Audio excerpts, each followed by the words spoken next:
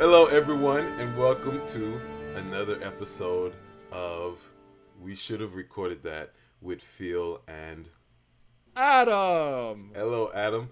And Hey, listeners, Phil. yeah, if you don't like Adam is laughing, and it seemed like you're wondering like why is he laughing? Because we've spent like 30 minutes trying to start the podcast, and we The just, antics the before antics we hit before. record. Yeah, That We man, maybe we'll be the kind of podcast that starts like a Patreon page, and we could give our Patreon subscribers exclusive access yeah, to our antics. right. Yes, the things that we don't want to be in the regular podcast. I mean,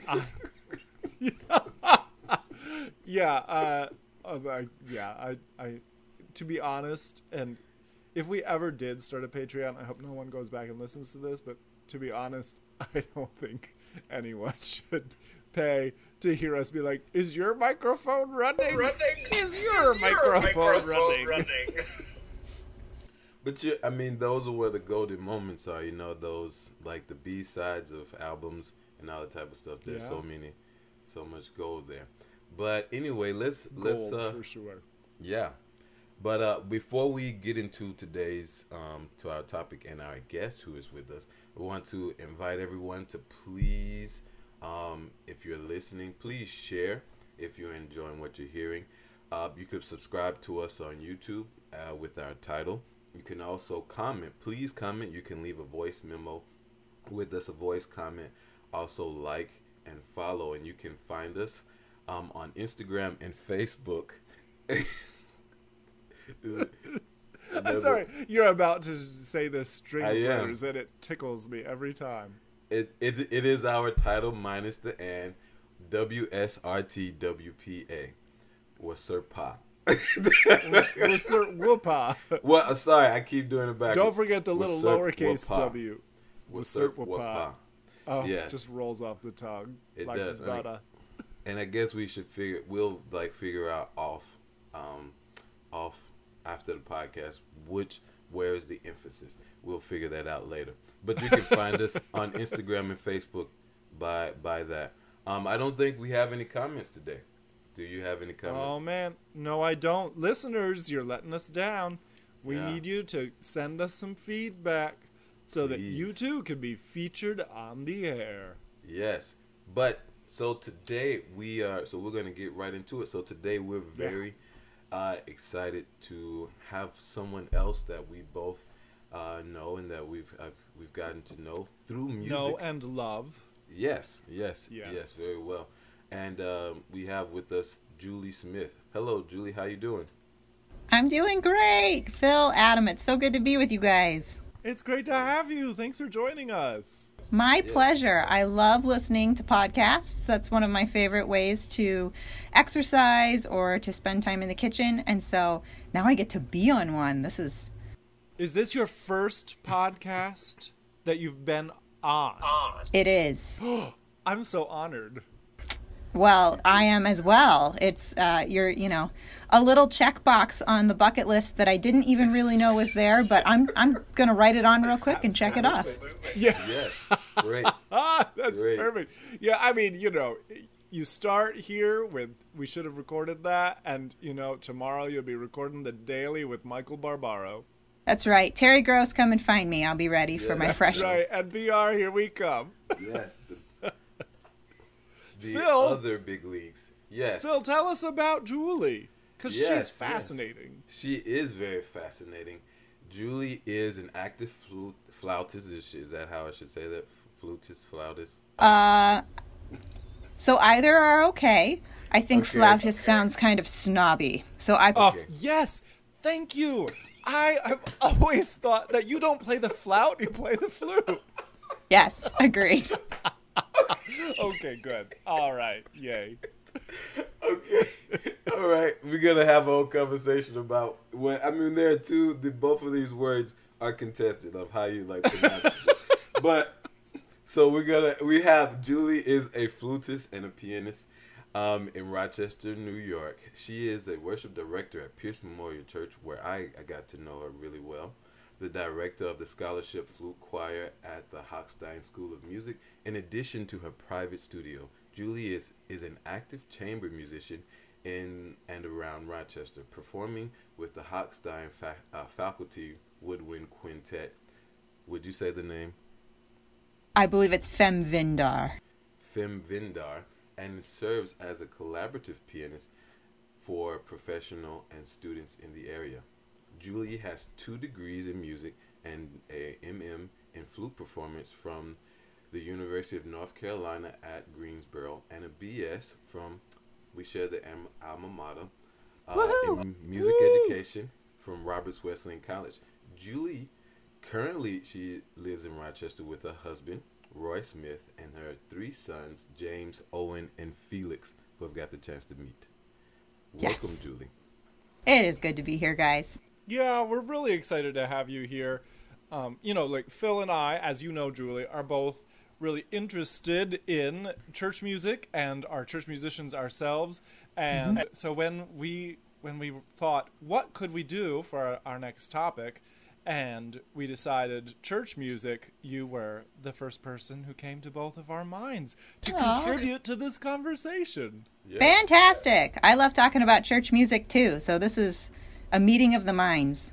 Yay. Yeah. Yes. So Phil, you alluded to it already, but you got to know Julie through Pierce Memorial Church, right?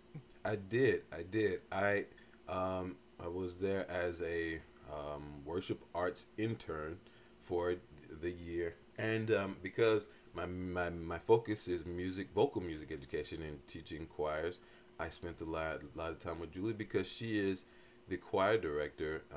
As part of her role, she is the choir director at Pierce Memorial Church. So it was really nice to work with you there, Julie, and to get to know the choir, which I haven't really. I'm sorry to everyone at Pierce, all of the people there. I haven't said more about you but I love you all. I'm so thankful for the opportunity to get to know you and to work with you. And so many of them came to my senior recital. So I really am thankful to have gotten to know them.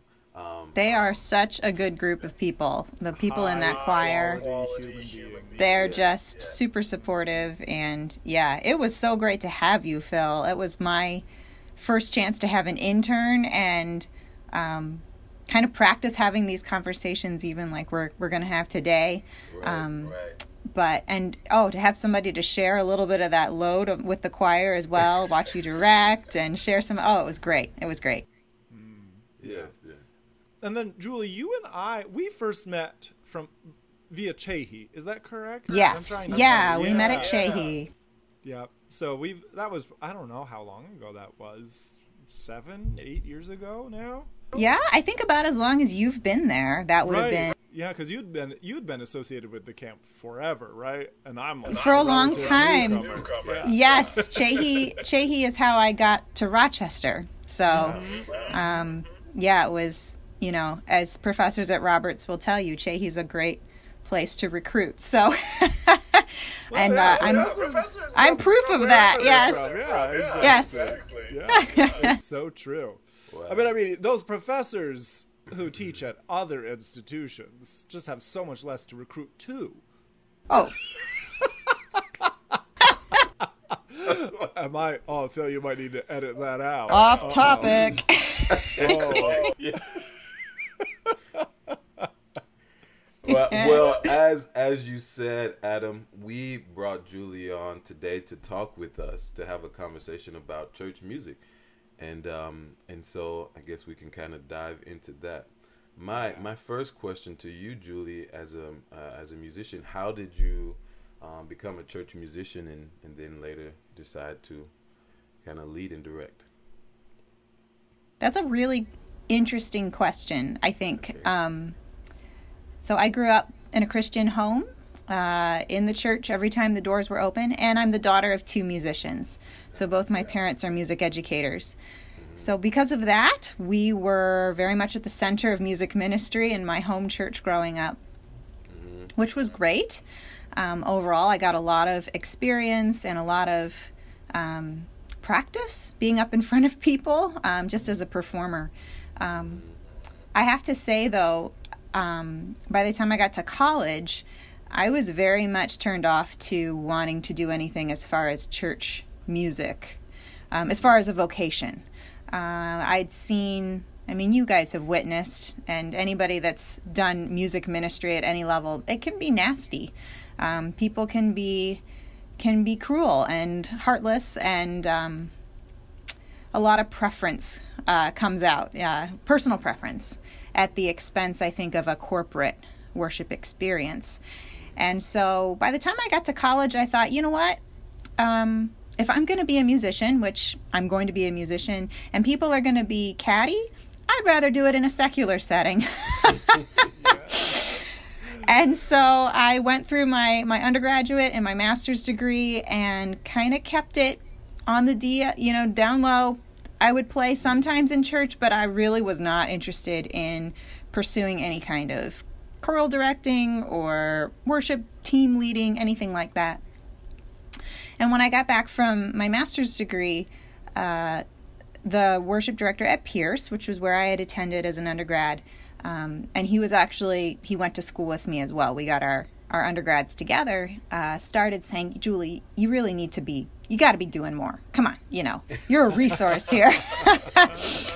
And the pastor at the time at Pierce was also very, very encouraging, and just, you're really good at this, and you should do more of this. And we think, we see these gifts, and they kind of dragged me out into this water that I didn't really want to get wet in, little bit by little bit. Well, why don't you just play this service every so often? And then why don't you, could you help over here every now and then? And could you maybe just like coach this little group here for, and it was just this very slow, sometimes I wonder if they planned it or if it was just an organic thing. But before you knew it, I was an assistant director at Pierce. And I think one of the reasons that worked was because, well, one, they were so affirming of me and so encouraging of my development, but also I had a really good experience. Everybody at Pierce seemed very grateful. I wasn't getting that nasty feedback and that cattiness that I had experienced in the past. And so for a season, especially in that entry point, there was a lot of healing for me, I think, in that. And I realized, as somebody who likes to teach, somebody who likes to play, someone who likes to direct, and who has a heart for theology and reading, this is actually a really good marriage of a lot of different things that I've been developing and am interested in. Yeah. Oh, that's so great. Wow. And it's true, Julie, that being a church musician, versatility and flexibility are probably, how would you rank those as the qualities of an effective church musician? Oh, it's huge. Unless you're privileged enough to serve at a church with thousands of people, your pool of musicians is not going to be everything that you need it to be. And so the more things that you can do, the more you can insert. And so when I was the assistant director at Pierce, the main director, he played piano and he sang and he directed and he played guitar and he played percussion, and I directed and I played piano and I played flute, and I could, and we would just, we could run the show just the two of us if we had to, but there was always, somebody's sick. Okay, well, I'll go there and you go do this, or you can direct this and I'll jump over here. So it's just absolutely really important to be able to jump around and be able to dabble in a lot of different things. Could you touch on like the cattiness and then that healing? Because I think, even for maybe someone right now who may be experiencing that or have experienced that, and they're like you and say, I don't want to be involved. Could you touch on that a little bit more? Yeah. I think at Pierce, like I said, there was a very consistent, very faithful presence of a few people who were very nurturing to me, who understood, they had experienced it as well, the worship wars and some of that. And they really fed me, not just encouraging me as a person, as a performer, as a musician, but also they really nurtured me in developing a philosophy of worship, in really helping me explore why I'm doing what I'm doing. And that was probably the single biggest way that they helped me was I find it's a lot harder to be angry and frustrated and lash out at congregants or people or yourself even if you have a really developed idea of why you're doing what you're doing. Why does corporate worship matter? Why is it different from what we do Monday through Saturday or whenever you go to church? And it was in that development, education, conversations that we had that really brought a lot of healing to me and gave me some momentum going forward to being able to feel like I can stand on my own 2 feet and have these conversations that are difficult sometimes, but it ends up being a lot more than I like this song, so why can't we sing it? Or I don't like that style, so we should never do it again, kind of a thing. Yeah. Julie, I wonder if you would sort of unpack one of the questions you just raised. Why does worship matter? Well, of course, there's no, it's not like I can flip to one single sentence in the Bible and say, this is why. But I think we can draw from... without taking us into next week, that's the Wouldn't problem also, right? Wouldn't it be great if, I feel like so many areas in my life right now, I just am like, where is that one sentence answer that I can just say, that's it, and that's what we're doing. It's just not the world we live in. Life is hard because it requires nuance. It does. And we see so little of that model. We do. Nuance is a gift. Graciousness is a gift. Amen. But getting back to your question about worship, worship is something we're called to do. It's not optional. And I try not to beat people over the head with it, but it bothers me when I look out and I see a whole lot of people that aren't even trying to sing. And I understand that some people might be thinking about the words, or some people might not know the song, or people have their reasons for that. But I think that there are a lot of people who just don't feel comfortable with singing. And to which I say, we're commanded to sing. It's in the Bible like a bunch of times. And the Lord has given us our voices and the gift of music. We might not all sing like angels. I do not sing like an angel. If there's anything COVID has taught me, it is hearing myself online doing worship services, and it's just been, brought to my knees. Yes. Oh, I can so relate with that. But we do it anyway, right? We do it anyway. And so that's my first answer is we're commanded to sing. We're commanded to lift our voices together. And I think that if you try it and you practice that every week, your life will be fulfilled in a unique way. The other part of my answer, and this is another part that really has developed my idea of worship, the philosophy of worship, is that worship is so much more than just the music. And this is the other thing that I get a little bit frustrated about sometimes is people will say all the time, oh, it was such good worship this morning, or didn't you love that worship, or this time of worship? And yes, music is worship, but worship is so much more than that. And if we can really start to develop this mindset and cultivating this idea of worship being a whole lot of different elements, and corporate worship, a lot of different elements that we can only do as a body, that we can only do when we're together in some form, how much richer we would be as a church, as a community, and as individuals to know that we have that. Julie, you're so eloquent.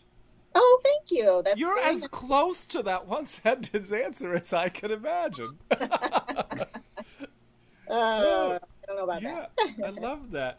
Julie, what would you say is the distinction for you between being a worshiper, a participant in worship, versus being the director of worship, the leader of the worship? That is an excellent question. And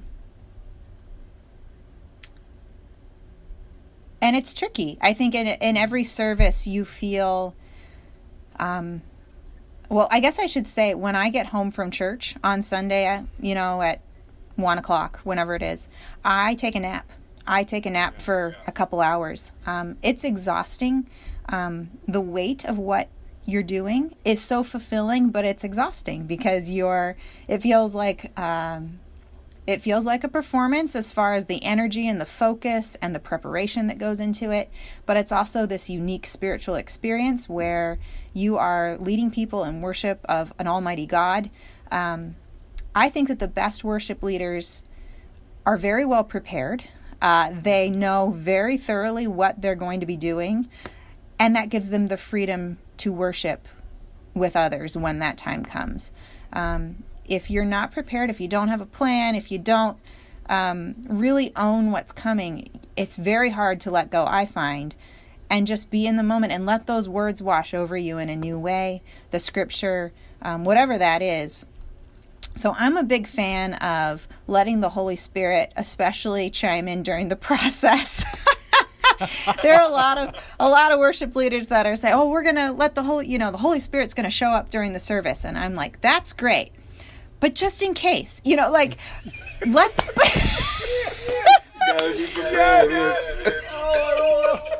The Holy Spirit is ready whenever, and let's be good stewards of the gifts that the Holy Spirit has given us in our preparation and our planning and our process so that we can lovingly guide our congregation in worship, right? So, I think the most effective worship leaders are the ones that can worship while they're doing it, but I don't think that comes just willy-nilly. I think that's a deliberate choice and process. Yes. Oh, I love that. It reminds me of Robert Shaw talking about the Holy Spirit, and he said, "If you want the dove to descend, first you must clean out the bird cage."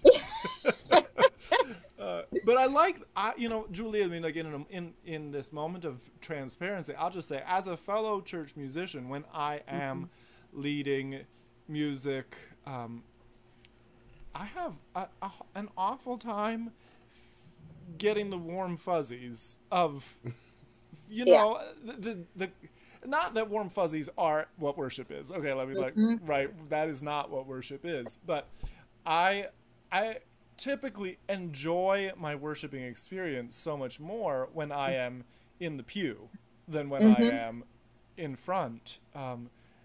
And so I appreciate your words because, I want to be a more conscientious worshiper when I am leading worship. There's something that speaks very powerfully. I don't know. I think the idea of emotional intelligence and vulnerability in our worship leading. I think a congregation is free to worship when they see somebody leading who is being vulnerable at some level. And again, for me, I can be most vulnerable when I'm prepared, I guess. If I'm not feeling on top of the music, then I'm going to grip it real hard, and I'm going to be watching real carefully, and I'm going to be double checking, and my brain's going 1,000 miles a minute.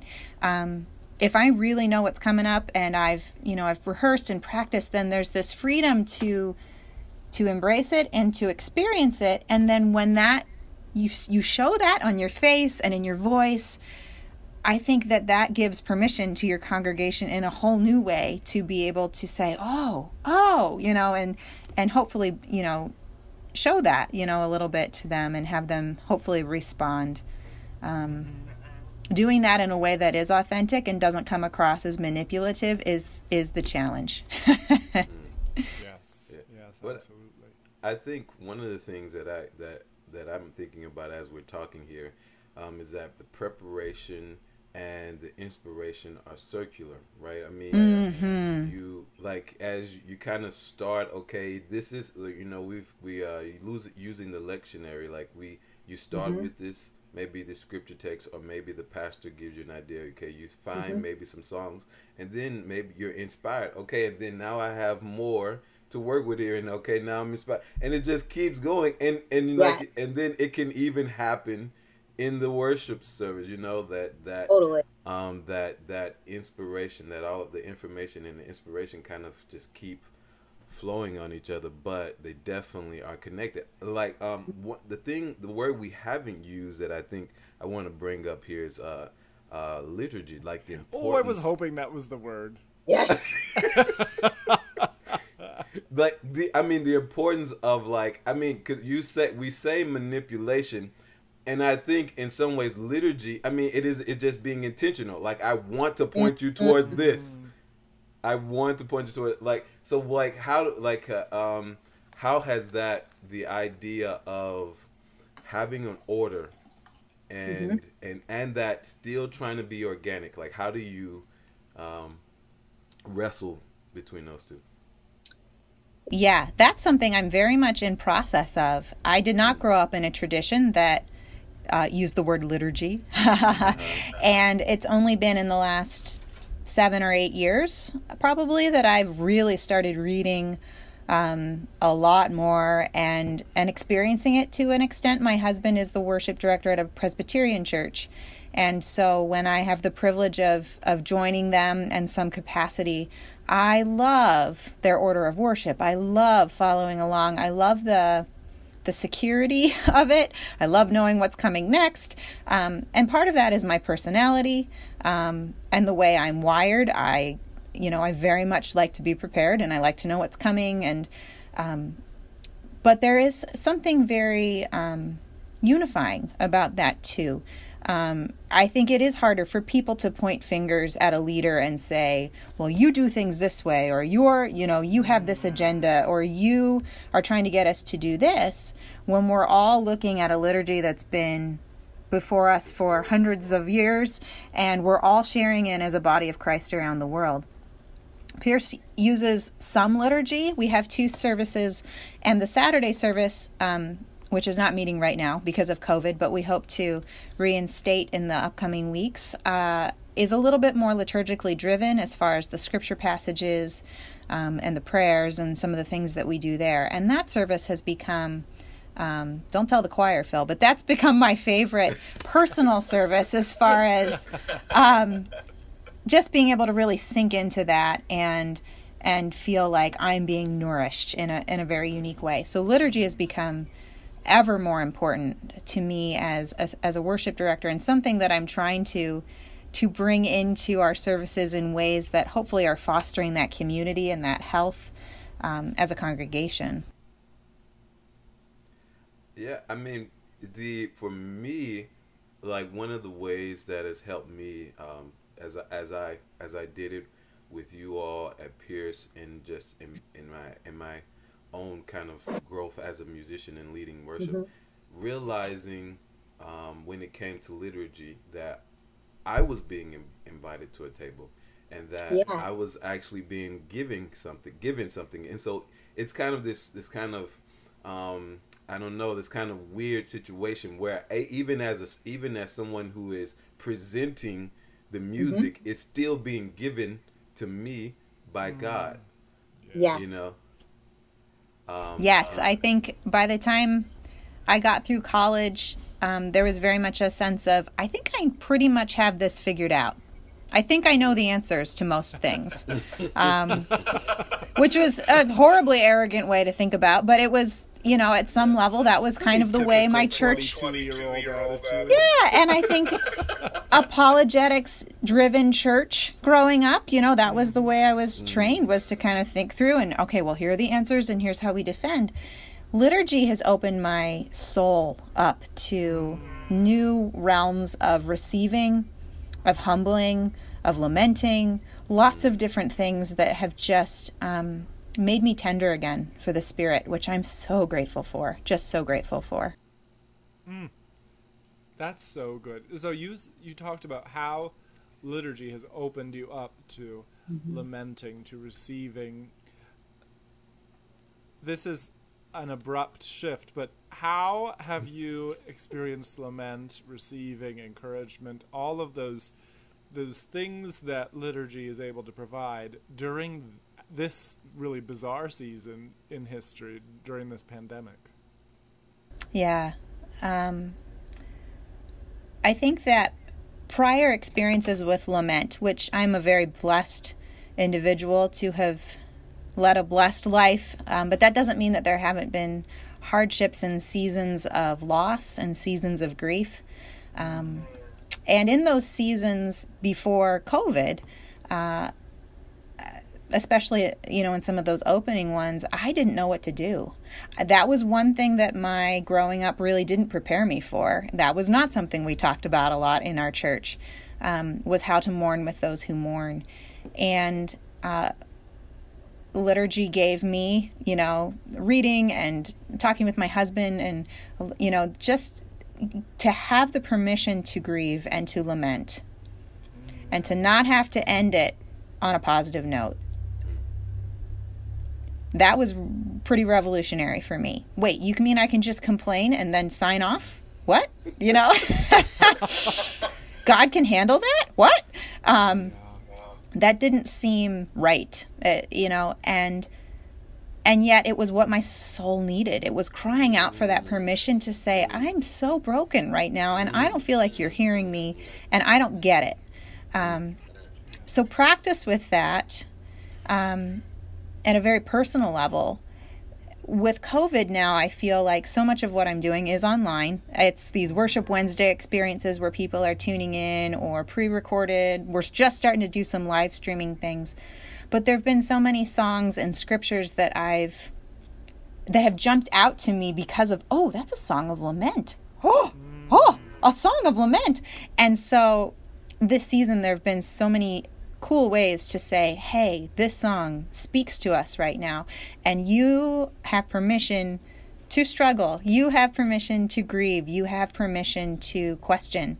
And we can do that together, and God can handle that, and He desires that. He desires our honesty and our humanity. And He will guide us. He will hold us fast. That's probably been the number one song that I just play over and over is Keith and Kristen Getty's He Will Hold Me Fast. Even when I'm kicking and screaming or, in the fetal position under a blanket, He will hold us fast through all of this. Yes. I think, I love that, Julie. And I think you're right. I think that this pandemic season has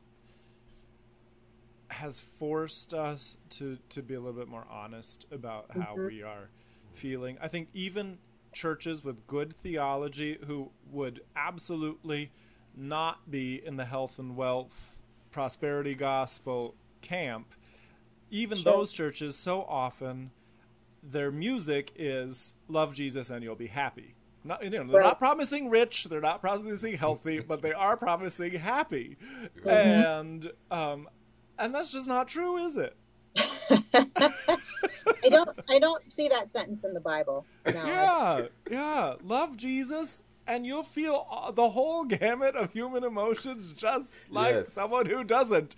Yes.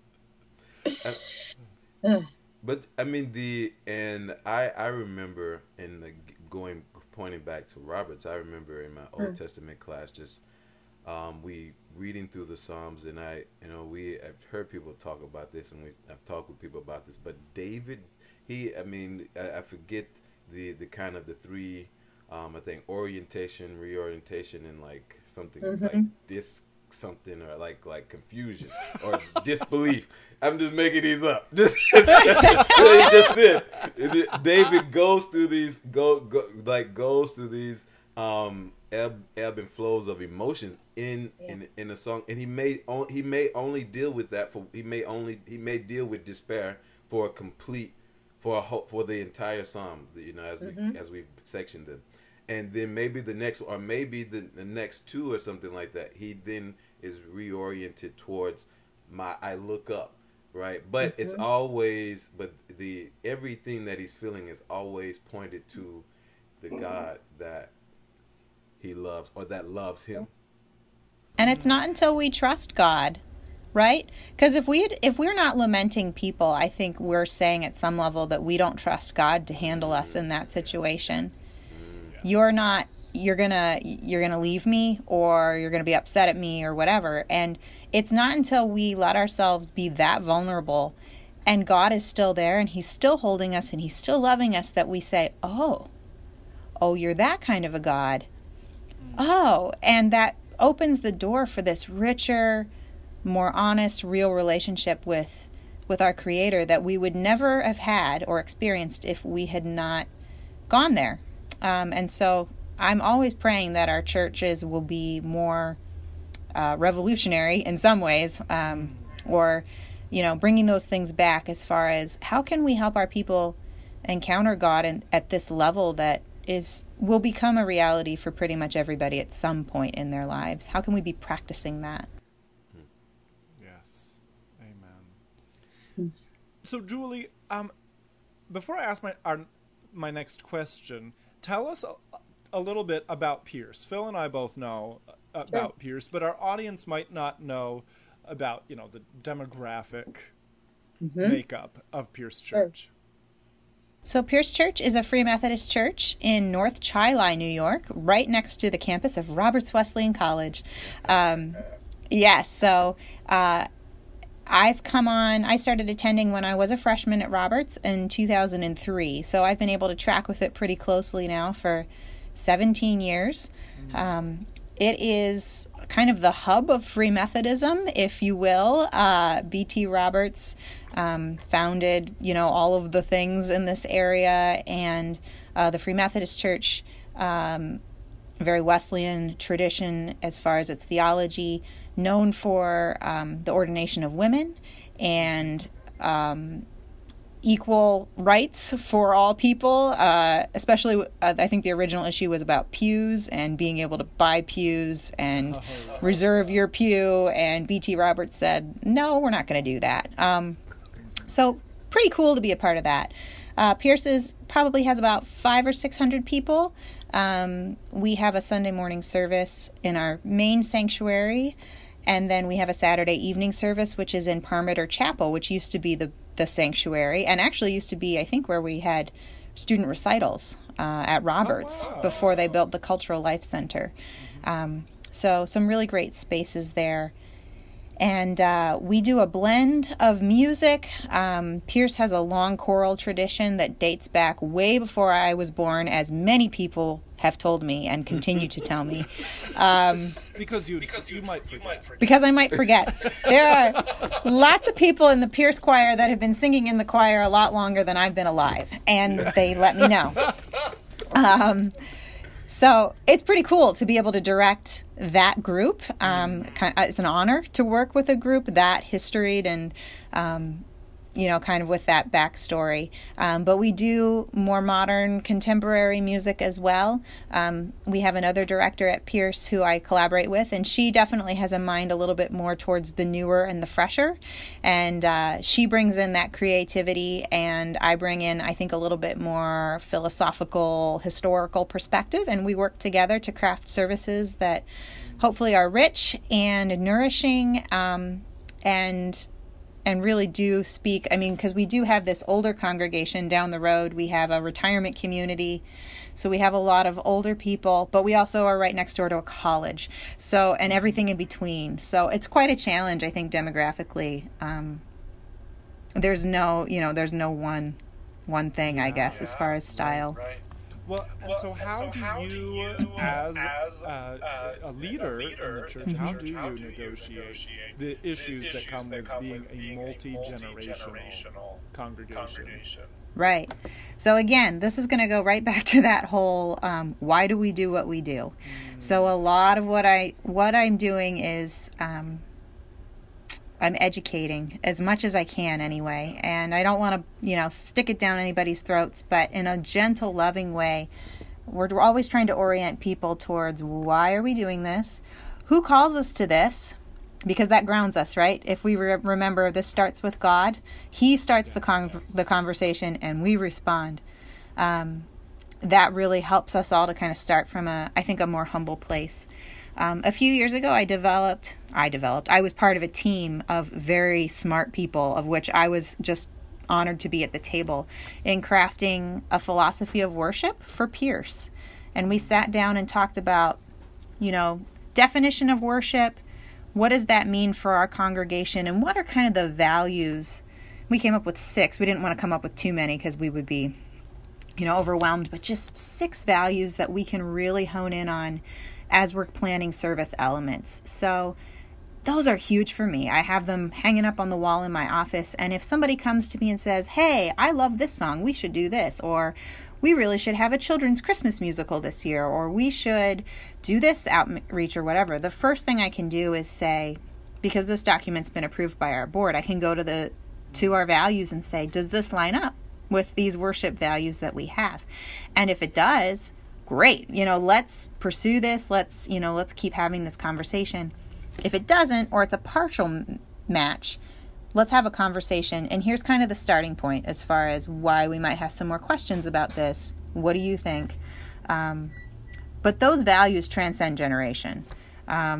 So as you're, it doesn't matter if it's a 22-year-old college student or an 82-year-old retiree, those values of being scripture saturated and Trinitarian and contextual to our local community, those are good for everybody, I think.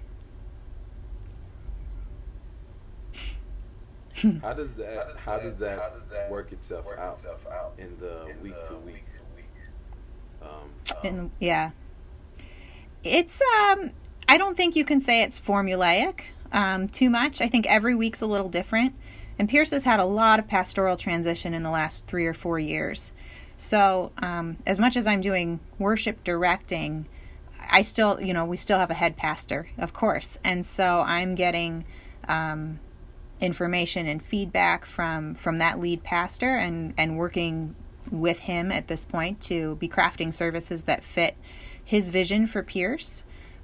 We have a new pastor coming just in a couple more weeks, so we're going to go through this process again. So I can't really say, Phil, like, oh, well, every week we do this and this and this. Generally, we're looking at the sermon scripture, especially for the kind of the response to the sermon. What can we sing afterwards that's going to really, send everybody home kind of meditating on this?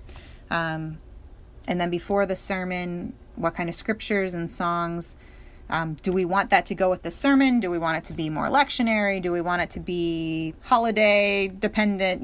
Kind of, there are a lot of factors that come in that. But we can always go back to that worship values document and the philosophy of worship and say, when we get bogged down in the week to week, well, this and this and this has come up and we got to make sure we accommodate this. We can always just kind of go back to that and say, does this match? Does this fit? Are we straying too far from what we really hold dear? Yeah. Julie, to wrap up our questions with you, I'm actually going to ask a question that's not on our Google Doc. So this is going to be totally spontaneous for our audience who's like, well, she can't possibly be so eloquent. All right. And I'm going to ask you also you are allowed to unpackage it after, but I want you to give like a 1 or 2 word answer to my question and then unpackage it if you wish. What is the best thing about being a worship director?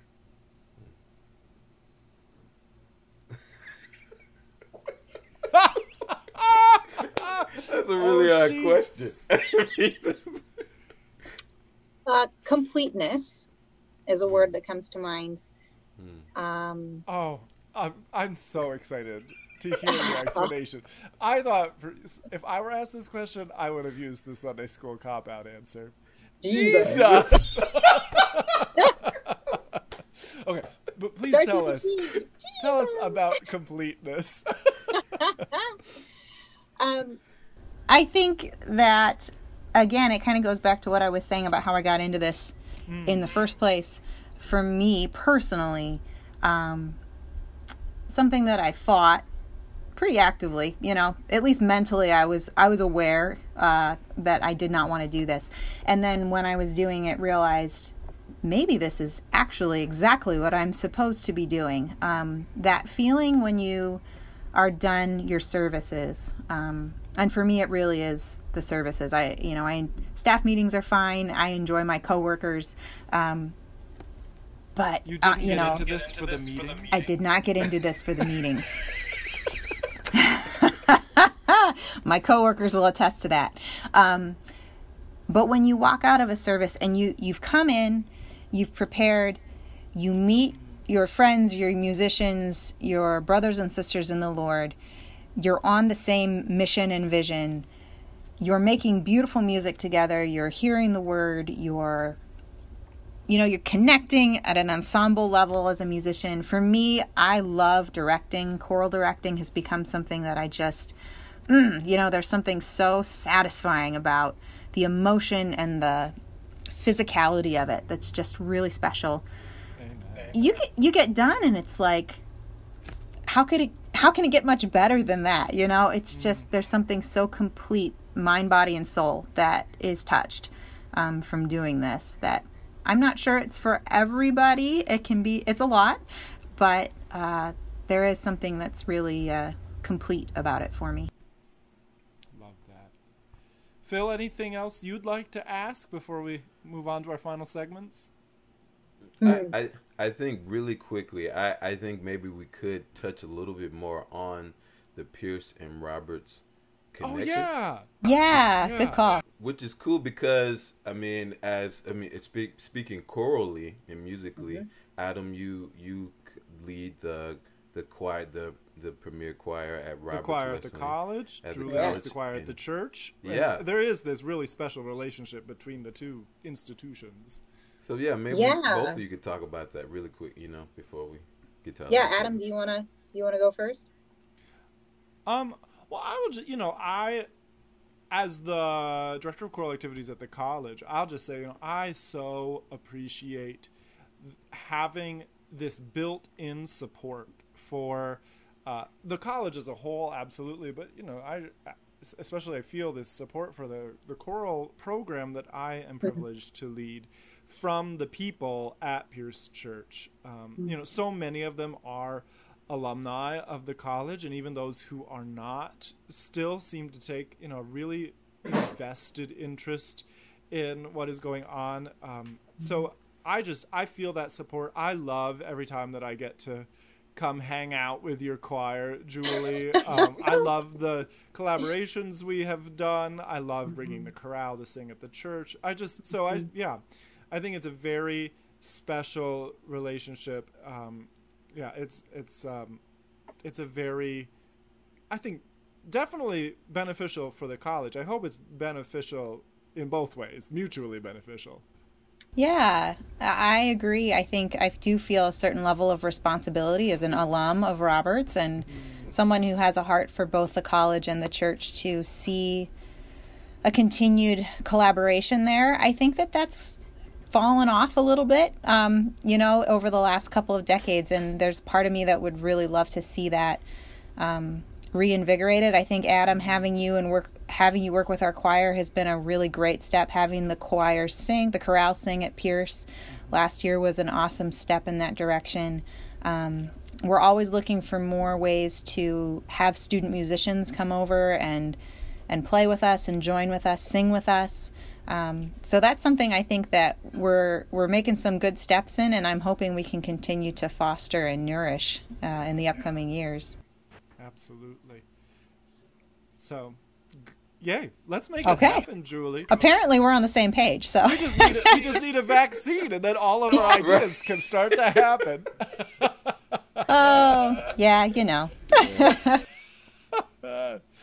All right. Well, Julie, we end each podcast with two recurring segments. The first is Current Events Corner, where we talk about something in the news. And the last is What Did We Learn, where we talk about something from the episode that has struck us, is going to stick with us. You want to play along? Absolutely. Yay, great. Phil, why don't you start this week? What is your current event of note? Okay, so quickly, my current event, I actually did some traveling safely. We're very conscious of the guidelines and everything, but I was able to go home. I've said I've been in South Florida since I graduated from Roberts and left Rochester, and so just last week I was able to go home for the first time, and so that was really good. Oh, wow. It was really good to see my family and my nieces and nephews that are getting so big and are growing without me. So it's really nice to see them. The one thing that I think okay, I guess kind of a sad note is that COVID is really is touching the people kind of in my extended family, and so Oh yeah, I just we had three people to pass, and I know two. I know Oh my.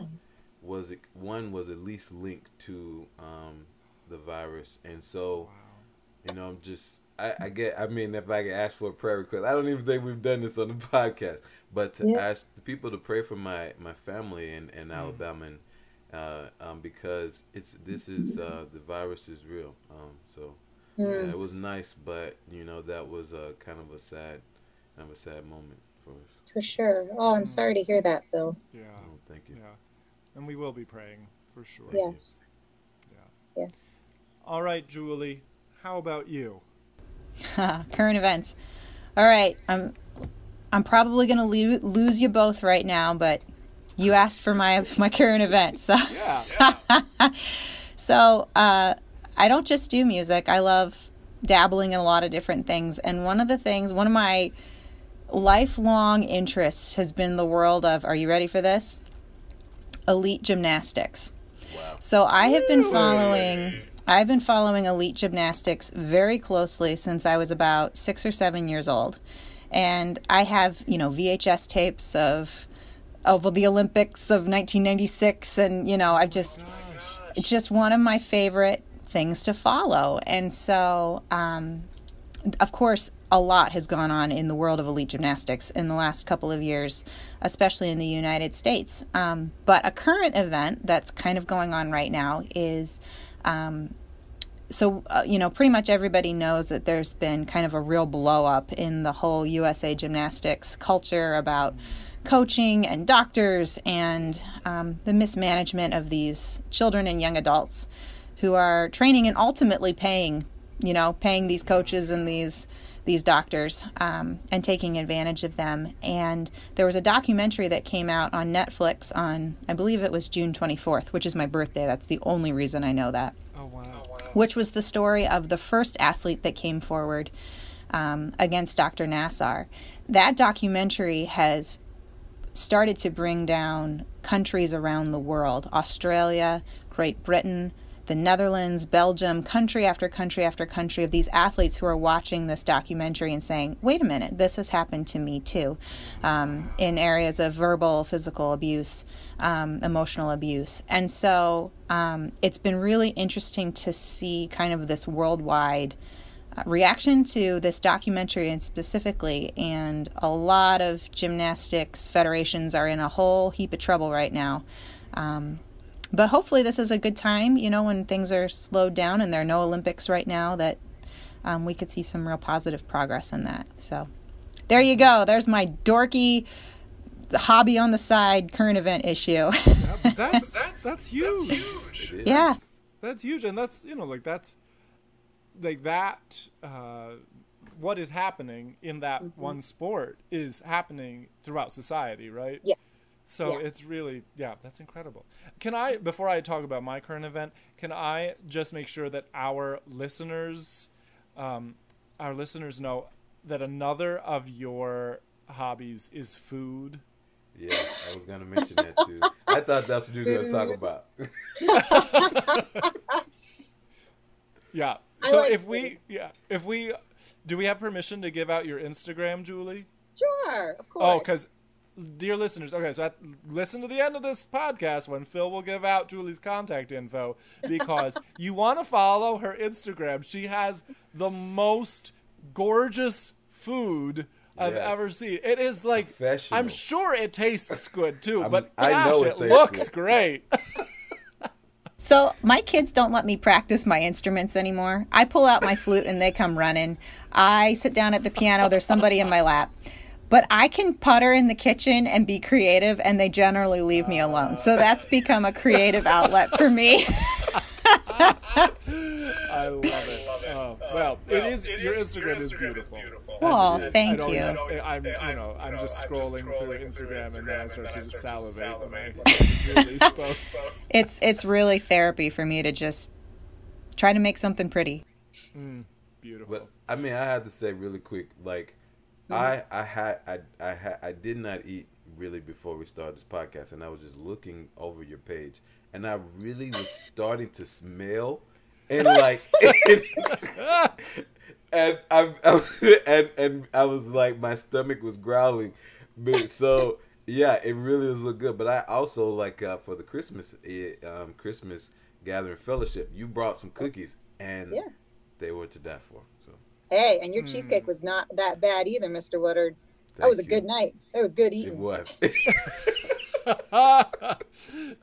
Yes. Go ahead, Adam. Oh, okay. Well, I'll try to make this as short as possible. Lesson learned. I'll lead with the lesson. You just never, ever put hope in a politician. And okay, so this week, the president announced that Kodak here in Rochester is getting a mammoth loan from the federal government, and is going to shift a lot of its work toward pharmaceutical related stuff, which this is good news for Kodak. This is good news for Rochester, and like we hot, yay, like all right, a politician did something good for the world and our little corner of the world, yay. And then this morning, the same person tweets about delaying the election, which is illegal. So,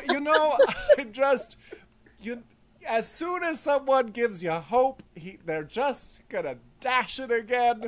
So, lesson, never put any hope in a politician. There's my current event. Oh, that's, yeah. It requires nuance. I'm just gonna. It requires, yes. Well, I mean, yes, right. No one is 100% good or 100% bad, but there is a scale. ... Someone just needs to weigh the scale. All right. Phil, what did you learn this week? Well, so much. Really quick. Julie, you really said this well. Like, liturgy gives us access to the human emotion, to the range of human emotion, and that was really great. Yeah, that's so good. Yeah, it's kind of paradoxical, but it's so true. Yeah. Mm-hmm. What about you, Ed? Julie, what I learned from you this week, two things. First of all, I'm going to embrace preparation as one of the keys to release. I tell my students that all the time, but maybe I'm not very good at taking my own medicine. And then the second thing, coming back to what you said, one thing that you said at the very beginning, when you talked about how when you see some of the politics that can be in the church, and you're like, well, if I'm going to work with miserable people, I want to work with miserable people who have a reason to be miserable, and not with Christians who are supposed to be filled with the Holy Spirit. But I think that's so true. But it's like a lesson that I have learned as well, and that I'm learning is that none of us is righteous. No, not one. Myself first of all, not righteous.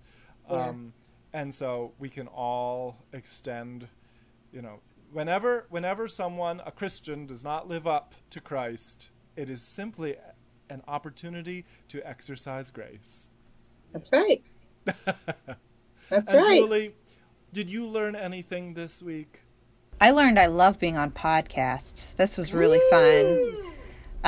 No, I loved what Phil said about that cycle of inspiration and preparation and all of that. I think there's some real truth to that. And I was thinking as he was saying that of times that I have prepared and I have, made sure I was ready to go. And then in that last rehearsal before a service, somebody who I hadn't yet practiced with or rehearsed with, comes in and their voice or their instrument or their idea all of a sudden is like, yes, that's exactly what we need. Even at this last, level of prep, you get that extra inspiration that comes in different ways. And to be, as much as it's good to be prepared, to be open to inspiration throughout the entire process, I guess, to be receptive to that. So I appreciated that. Phil is full of good insight. He is. I loved working with Phil. I miss Phil. I do too. I mean, there are so many people, and I'll be honest, like, I feel like I sometimes say this disingenuously, but I really do miss you all in Rochester. There's so many great people and so many great memories. So yeah, I'm glad we've had this conversation with you, Julie. Yeah. So Yes. glad to connect. Thank you, Julie. Thank you for having me. It was a privilege. Phil, It's- how can our audience get a hold of Julie? Yes. So Julie, she is at Pearson. So her email there is smith_julie@piercechurch.org. Again, she is also on Instagram, and I would say please eat before you go to her Instagram page. Please have a meal before you go check, because if you don't, you're gonna be hungry. But Yes, it's true. at her Instagram is Julie with 2 E's, so JULIEE Smith 624. That's Instagram. And then on Facebook, you can find her at Julie Smith. There you go. Awesome. Thanks again, Oh, Julie. thank you guys so much. Blessings on this podcast as you keep, interviewing and exploring. I'll be tuning in. Thank Well, you. thanks. Thank you for being with us again. Thank you. All right. All right. Oh, I think you always need the last word, Phil, because your voice is so better. So I will say, bye for now. Adios.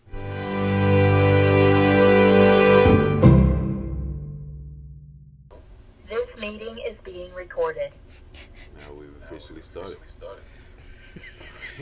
Can you say that at the beginning of the podcast, Phil? Now we've officially started. And welcome. Okay. Okay. Here we go. Mhm. You want me to say now we've officially started for real? I I mean, you don't have to say. You know that this is a very unscripted thing. So if that is not true to who you are, Phil, don't say it. No, I can say. I mean, I feel like that was, we'll just show all 2 minutes of us trying to start the podcast. It will be. No, you go. No, you go. No, you go. Okay, here we go. Here we go. And now we've officially started. Yeah. It's not natural. It's not, here we go.